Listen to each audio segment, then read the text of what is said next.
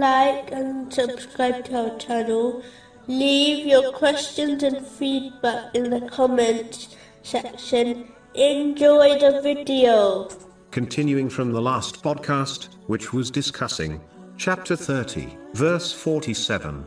And incumbent upon us was support of the believers. In a narration found in Sunan Ibn Majah, number 1081, the Holy Prophet Muhammad, peace and blessings be upon him, advised how to gain blessings in their provision, divine support, and an improvement in their condition and state.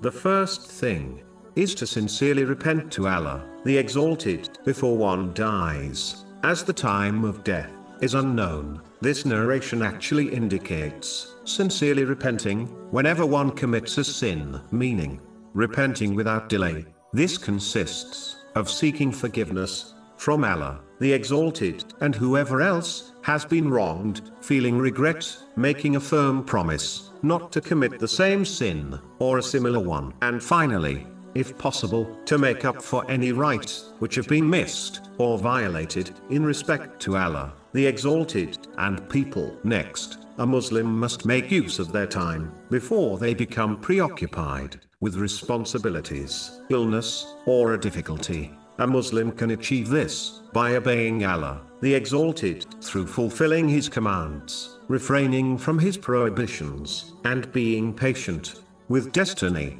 They must hasten to perform righteous deeds within their means as much as possible, and never delay, as the tomorrow they hope for may never come. It is hoped that the one who behaves in this manner will be supported by Allah, the Exalted, when they are no longer in a position to perform extra righteous deeds due to a change in circumstances.